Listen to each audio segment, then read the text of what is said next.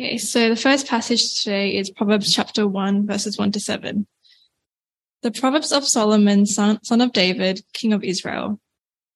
For gaining wisdom and instruction, for understanding words of insight, for receiving instruction in prudent behavior, doing what is right and just and fair, for giving prudence to those who are simple, knowledge and discretion to the young. Let the wise listen and add to their learning, and let the discerning get guidance. For understanding proverbs and parables, the sayings and riddles of the wise. The fear of the Lord is the beginning of knowledge, but fools despise wisdom and instruction. The next passage is Proverbs chapter 9. Wisdom has built her house. She has set up its 7 pillars. She has prepared her meat and mixed her wine. She has also set her table. She has sent out her servants, and she calls from the highest point of the city. Let all who are simple come to my house. For those who have no sense, she says, come, eat my food and drink the wine I have mixed.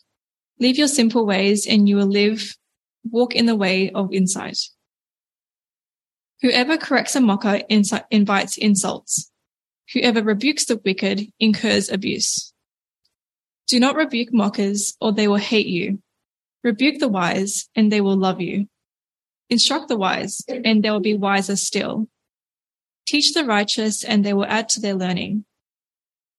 The fear of the Lord is the beginning of wisdom, and knowledge of the Holy One is understanding. For through wisdom your days will be many, and years will be added on to your life. If you are wise, your wisdom will reward you. If you are a mocker, you alone will suffer. Folly is an unruly woman. She is simple and knows nothing. She sits at the door of her house, on a seat at the highest point of the city, calling out to those who pass by, who go straight on their way. Let all who are simple come to my house. To those who have no sense, she says, stolen water is sweet. Food eaten in secret is delicious. But little do they know that the dead are there, that her guests are deep in the realm of the dead. Let me pray to start off with, and then we'll jump into Proverbs.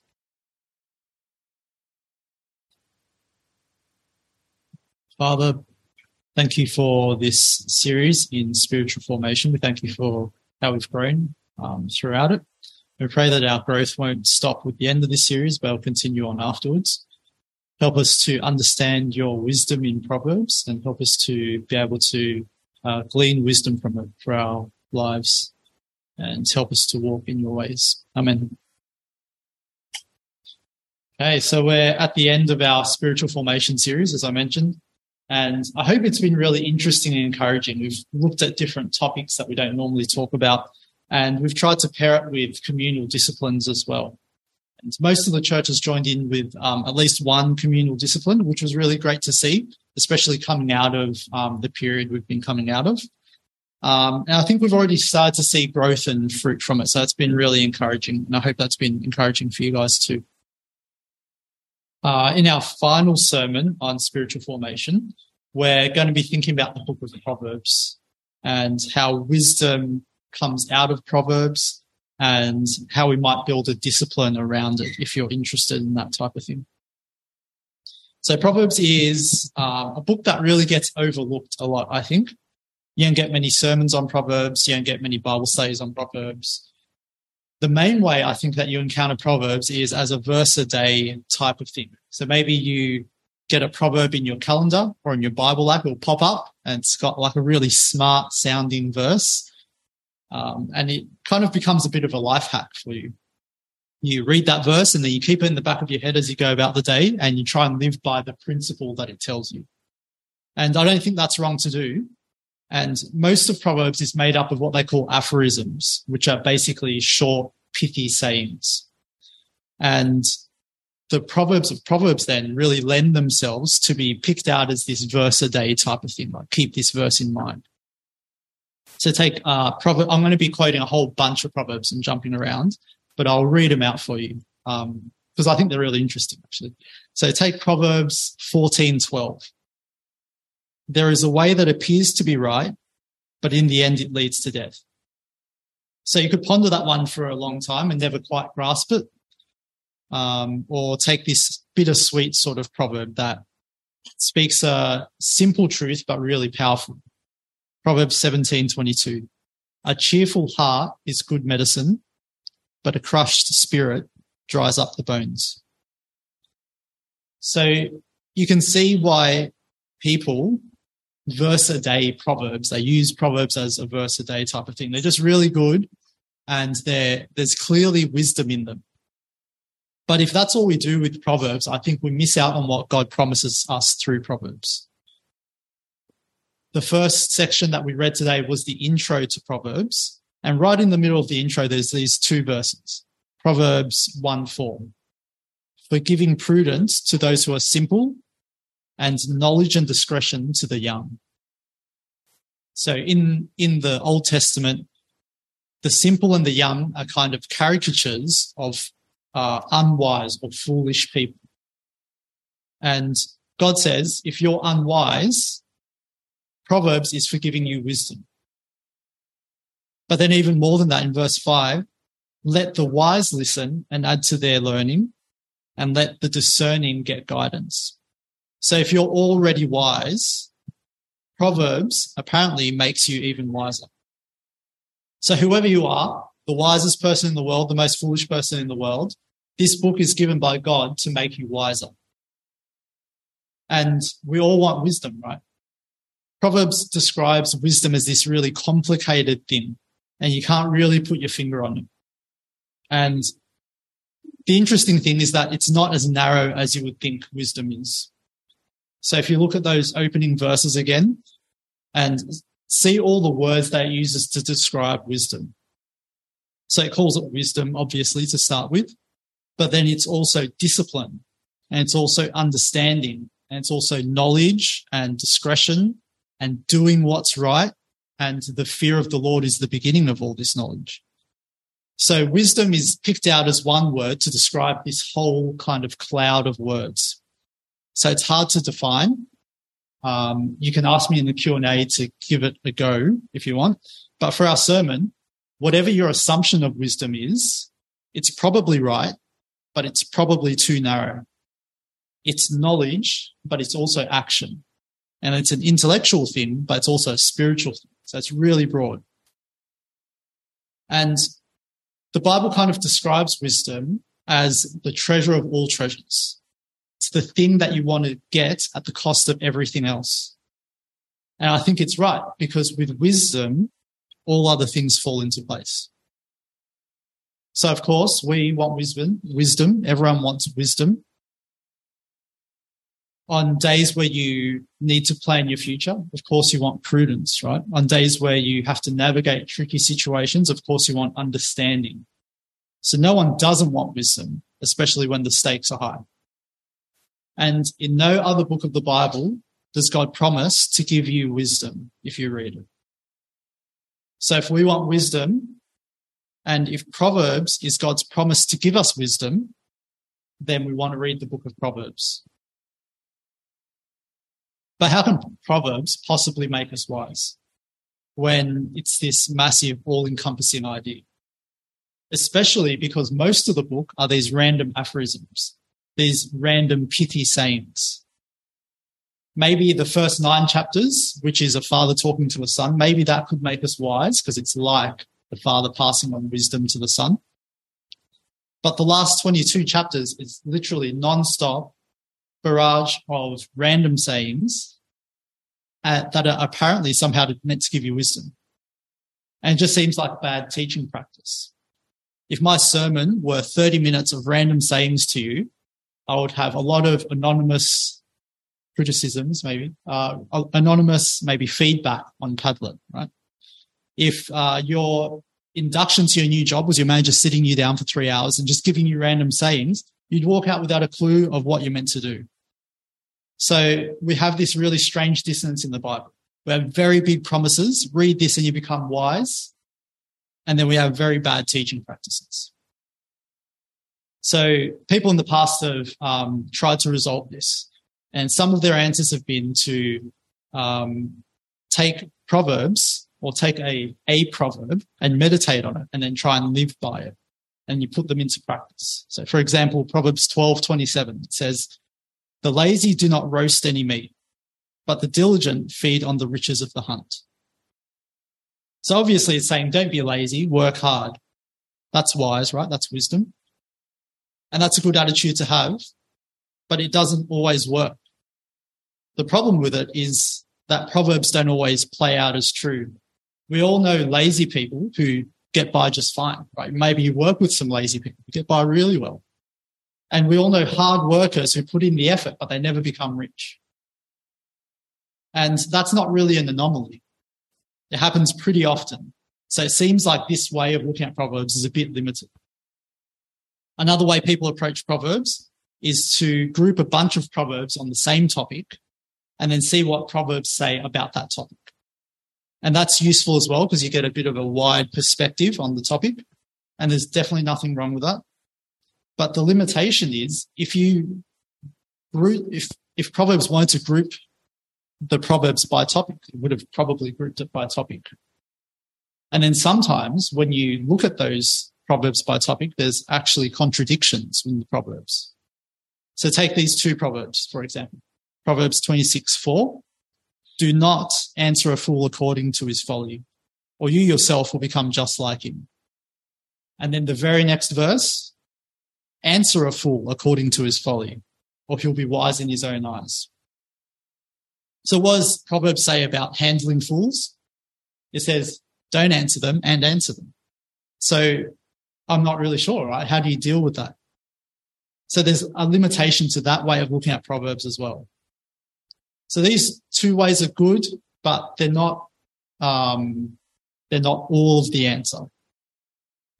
A third way, which I think handles the quirks of Proverbs really well, is to think of it as a world created by the Proverbs for us to enter into.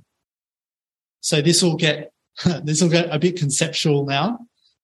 So ask me questions in Q&A if stuff doesn't make sense, but go with me for the next little while.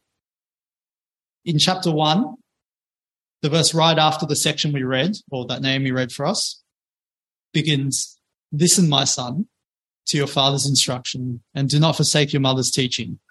There are garlands of grace to your head and a chain to adorn for your neck." So the first 9 chapters is a father speaking to a son who's seemingly about to embark on the journey of his adulthood. So he's kind of raised up as a son under the father, but now he's about to set off on his own. And the father, before he goes, he wants to entice him to follow wisdom. He tells him all the benefits of wisdom. It protects you. It leads you to good things. And he tells him all the pitfalls of folly. It's a path that leads you to destruction. And when we get to chapter 9, which we also read, at the end of the father's speech, he kind of personifies wisdom and folly as two women calling out to the son. It's Lady Wisdom, Lady Folly. And they both look really similar. They both call out from high points in the city. They both call passers-by to come eat and drink really good food. And it's super hard to tell them apart, except that one offers food that she made, and that food leads to understanding. And the other one offers stolen water, which she says is sweet to drink. But that path leads to the grave. So it's hard to tell between wisdom and folly, which is interesting in itself. But the thing to pay attention to is that in these 9 chapters, the son never says a word. We never know if the son actually listened to the father in the end.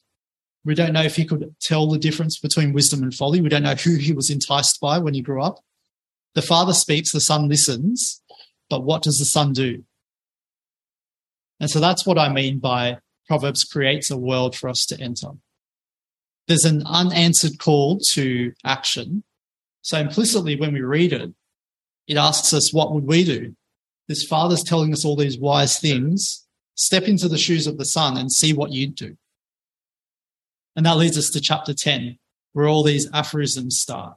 Right? The father stops speaking, and then we get a whole bunch of random sayings.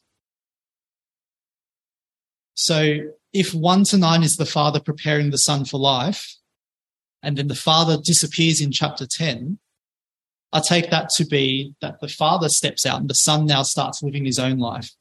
And each of these aphorisms is another step in the son's life. And if we've stepped into the shoes of the son and we've listened to the father's warnings, the implication for us is to find wisdom in every aphorism, to choose the wise path at every proverb. And that idea of stepping into the son's shoes and then living out the proverbs explains why the proverbs are in a kind of random order. It reflects real life in that way. Like, we don't deal with all our finances at one point in our life and then all our friendship issues in another. They come mixed together and they come unexpectedly. But the proverbs aren't an exact mirror or an exact reflection of life. They're kind of life, but in a really low resolution picture. And what I mean by that is each step of our real life is really granular. There's not often a decision that's overwhelmingly right, overwhelmingly wrong. Most decisions that you make are just slightly better than another option. This job is just slightly better than the next one, or that school is just slightly worse than this one. And so the discerning wisdom in real life is actually really hard because life is a lot more granular than Proverbs is. Proverbs always gives us a black and white choice. This is right and this is wrong. It presents the idea that way, I think, because basically it's saying every choice in your life you can boil down to as either a wise choice or an unwise choice, no matter how complicated or granular. You just have to learn to see it. So take the very first aphorism in chapter 10. A wise son brings joy to his father, but a foolish son brings grief to his mother. So it's very black and white. If you're wise, you bring joy to your parents. If you're foolish, you bring them grief. And so as a son or daughter, do wise things and you bring joy to your family. But as the son keeps going on in his journey, some of the proverbs become a bit more complicated. Proverbs 23:31. Do not gaze at wine when it's red, when it sparkles in the cup, when it goes down smoothly. In the end, it bites like a snake and poisons like a viper. So it's a Proverbs warning about living a life of drunkenness. It's saying something like, drinking wine when it's most appealing to you, when it's deepest red in colour, or when it's most comforting, will lead you to the grave. It's less straightforward than the earlier ones, but still it's basically saying in every choice, this time when it comes to drinking and drunkenness, is a choice between a wise action and a foolish action. The fool becomes addicted to wine, and implicitly the wise know when not to have wine. And so the son's life keeps progressing along this path of like more and more complication, just like our real life, until it culminates in two possible endpoints. And that's represented by two figures at the end of Proverbs. So Proverbs 30, we see the first one, the sayings of Agur. This is maybe my favorite part of Proverbs, actually. And people read it in really different ways. But in this framework that I'm giving you, I think the way to understand it is that the outcome of the son's life, if he were to ignore the words of his father, would be the life of Agur, the guy in chapter 30. He begins, surely I'm only a brute. I'm not a man. I do not have human understanding. I have not learned wisdom, nor have I attained the knowledge of the Holy One. But if you read his proverbs that follow, there's actually a lot of wisdom in his proverbs. And I reckon these are some of the most insightful proverbs in the book and the most fun to read, I think. But they all have this dour tone. He's always gloomy. It's like he's wise, but he's carried so much regret in getting this wisdom. So he's lived a life where he's ignored the father's words. He's chosen folly a bit too often. And so in the end of his life, he's come about some real wisdom, but he's come about it in the hardest way possible. And so now he warns everyone that's going to listen to him, future sons, to not live the life that he's lived. Don't do all these foolish things that I did. Walk the wiser path. Listen to the Father. And then in chapter 31, there's the other possible ending for the son in Proverbs. The sayings of King Lemuel, which are basically the opposite of Agul. It seems like he's had this easy life, King Lemuel, by listening to the father's call to wisdom. And in the end, he finds the perfect wife of noble character, who's the personification of Lady Wisdom from earlier. So you can walk the hard path and find wisdom, or you can walk the simple path, listen to the Father and find wisdom and find the wife of noble character, metaphorically. So that's the idea of Proverbs as a created world. So by entering into the shoes of the Son, we have the option to choose wisdom as the Son lives through a lifetime of Proverbs. But we already said, not all Proverbs are true all of the time. Some of them even contradict each other. So the question is, how does wisdom in Proverbs, in the world of Proverbs, help us with wisdom in the real world? We might be good at finding the wisdom in Proverbs, but does that help us at all when we're in need of wisdom in our work or in our family or in our relationships? I think how that helps is, and what happens is, by choosing wisdom at every option in the world of Proverbs, we train ourselves to listen to the Father's words, to desire wisdom innately, and to, by habit, choose wisdom. And so when we leave the world of Proverbs and we return to the real world, we actually return to the real world changed. So now we innately desire the wise choice in any situation. We're always looking for what's wiser by default. That's become built into us after spending a lot of time in Proverbs. So even though we've left the low resolution world of Proverbs, where everything's black and white, and we've entered the highly granular world of the real world, where everything is just like a fraction of a difference, we're still basically wired to find wisdom. And basically, we learn to look for or hear out for the words of wisdom in the real world. And that idea of listening to the words of wisdom takes an even deeper meaning when we get to the New Testament. Towards the end of Matthew 7, which you would have read recently if you're part of the Bible reading communal disciplines, Jesus says something that I think is a bit shocking. He says, not everyone who calls Jesus Lord will enter the kingdom of heaven. To some of those people, he'll say, I never knew you. Away from me, you evildoers. And so often we want to believe or think that if we believe Jesus is God, we get to enter heaven. But Jesus says in Matthew 7 that your belief has to be shown through more than just your mouth. You can say these words, but that is not true belief.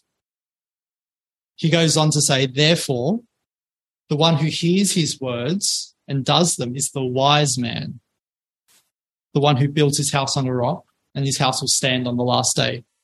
The one who hears, so they both hear, but the one who hears, maybe even believes, but does not do, is the fool.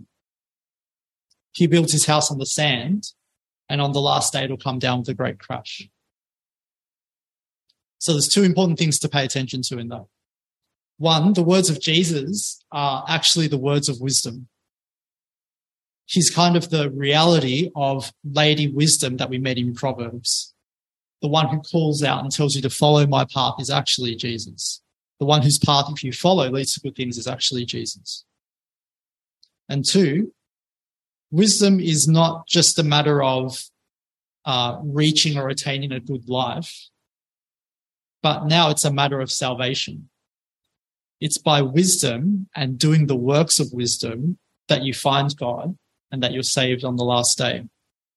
So at the start, we might have wanted wisdom because we have tricky situations that we want to figure out.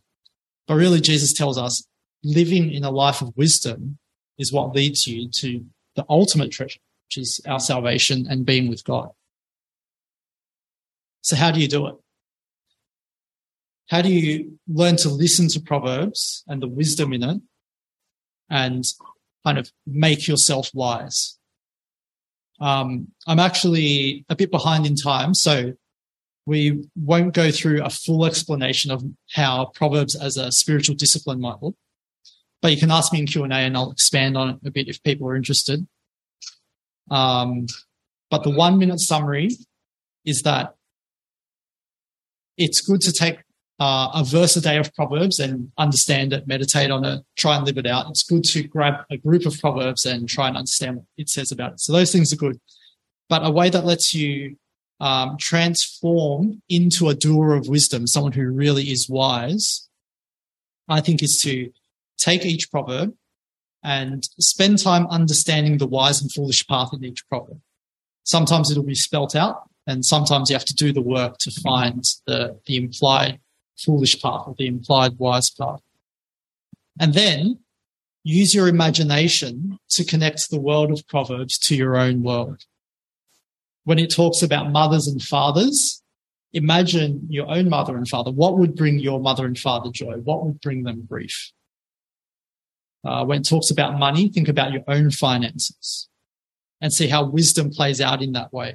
And practice finding wisdom in this world created by Proverbs. And practice following that path in the world created by Proverbs. And then in time, you'll be habituated to seek out wisdom in the real world because that's just what you do. You just look for wisdom and you do it. And there's a lot of parallel into your own life. And the end result of that is hopefully that you'll hear Jesus' words and it'll lead you down a good path and you'll want to do those words. And most importantly, you'll want to heed every instruction that it gives you. So I'll wrap up there. If there's questions, because that was a bit conceptual, ask me in Q&A. Let me pray. Heavenly Father, we ask that you would make us truly wise, not just people that hear wise words and even acknowledge wise words, but people that actually do wise words. Help us to be discerning in really tough situations, but above all, help us to be listeners and doers of Jesus' word. I pray this in Jesus' name. Amen. Okay, it's time for Q&A, and I would like to invite John back up. All right, let's dig into the questions. First one, what is the context of these proverbs? When were they written? Unknown exactly when they were written. So they're attributed mostly to Solomon. So if we take that as a literal attribution, as in Solomon wrote them, not like they're in the style of Solomon or something, then that would be in the United Kingdom era, which is like, is it like 1000 BC, something like that? Mm. What's really interesting though is some of these proverbs, they're not purely Jewish, right? There's a section of these proverbs, I think it's around Proverbs 22 to 26, maybe somewhere around there, that are basically direct copies of the writings of Amenemope. So I had trouble saying February before. This, I think it's Amenemope. There's lots of M's and N's and E's. You can Google it. You'll find the word. It's hard to say. But basically it's like an Egyptian writing, and it's like literally the same. It's like word for word taken out of that writing and put into the Bible. And so that brings some really interesting questions about how to understand God's word and his kind of common grace. Like, it tells like other people things that are true and wise even, such that those works would make it into his word at the end. So that's the context. It's kind of like a mixed context where people in that time would write this type of literature. Yeah. How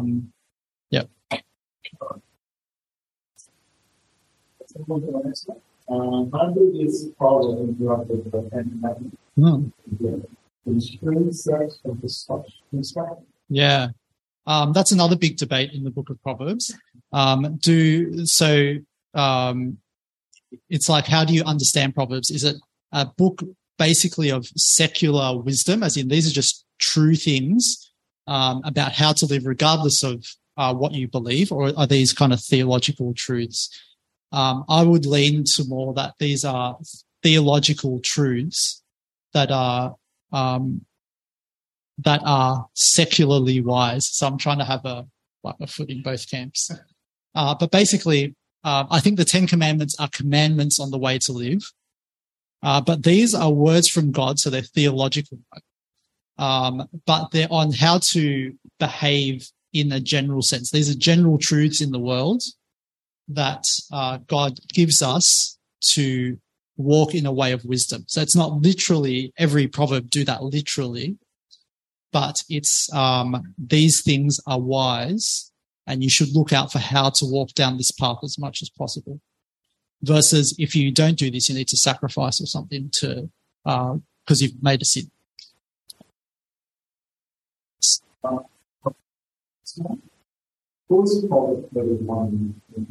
Yeah, the Proverbs 31 woman is interesting. So often people take it as a picture of just the perfect wife, basically. And it is like these are like all very good values, and you'd be lucky to find them in a wife. How I think it works in the book of Proverbs is that at the start of Proverbs, you have mixed metaphors. You have the son setting off on a journey of maturity, like physical maturity, where he leaves his father's kind of protection and he enters the world on his own. And then you have the son entering this journey of trying to find wisdom, and they're a bit mixed. And the father mixes it because he turns woman wisdom into a woman, right? It's like a young man would be attracted to a woman. He's saying, be attracted to wisdom in this way. And so there's like parallel journeys for the son, both growing in physical maturity and in wisdom. And so when you get to the end of Proverbs, you get Proverbs 31, which is this perfect woman who's also like the personification of wisdom. So the father's saying, like, if you follow my path and heed wisdom along this trajectory of your life, in the end, not only do you get wisdom, you get the perfect wife. So I think it's a description of both things because the metaphors are mixed throughout. So you can take Proverbs 31 as the description of a perfect wife, and you can take it as the personification of wisdom. Can you elaborate on what it means to Yeah. Proverbs 1:7. The fear of the Lord is the beginning of knowledge, but fools despise wisdom and instruction. Yeah. I think this is maybe a description of the Israelite or the Old Testament, maybe like theory of knowledge. How do the Israelites, the Old Testament people of God, understand anything? They say to understand anything, and therefore to be wise, you have to understand it all as subject to God. If you try and understand like a tree on its own, you can get so far and understand that tree, but without understanding that tree is created by God and put there for that time and that place, then you don't really understand anything.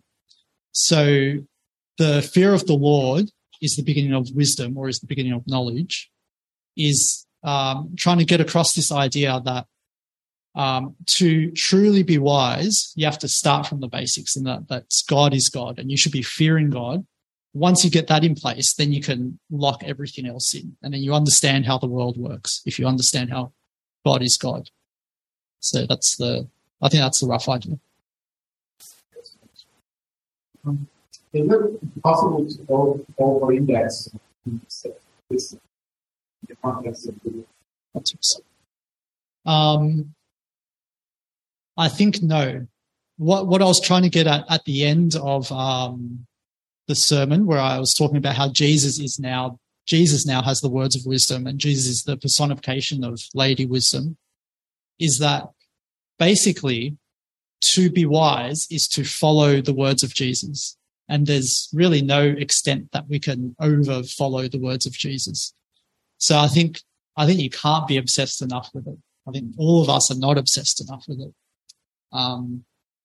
But you could become obsessed with kind of worldly wisdom, as in making like good choices and like what's the best choice. And you can be a bit obsessed with that, but not too obsessed with basically hearing and doing Jesus' word.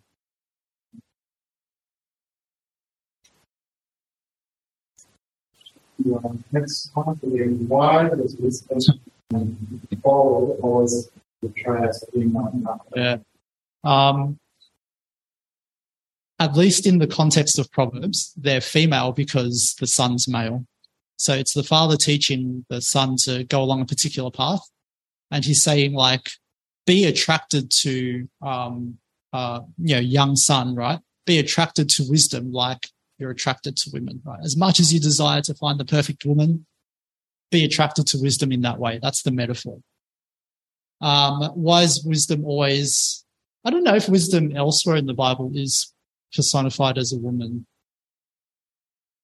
I'm not 100% sure if that's actually true. But actually, like the real personification of wisdom is Jesus, who's male. So, I think the Proverbs kind of picture of wisdom is just because it's a son. And so the obvious attraction is to a woman. Yeah.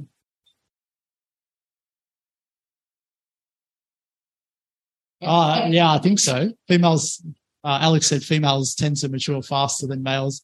That's probably true. And boys tend to make dumber choices. So, maybe the females are fine. And like, but just to clarify, we're all meant to step in the shoes of the son. So male and female are meant to step in the shoes of the son and pursue wisdom like a young boy would pursue a woman.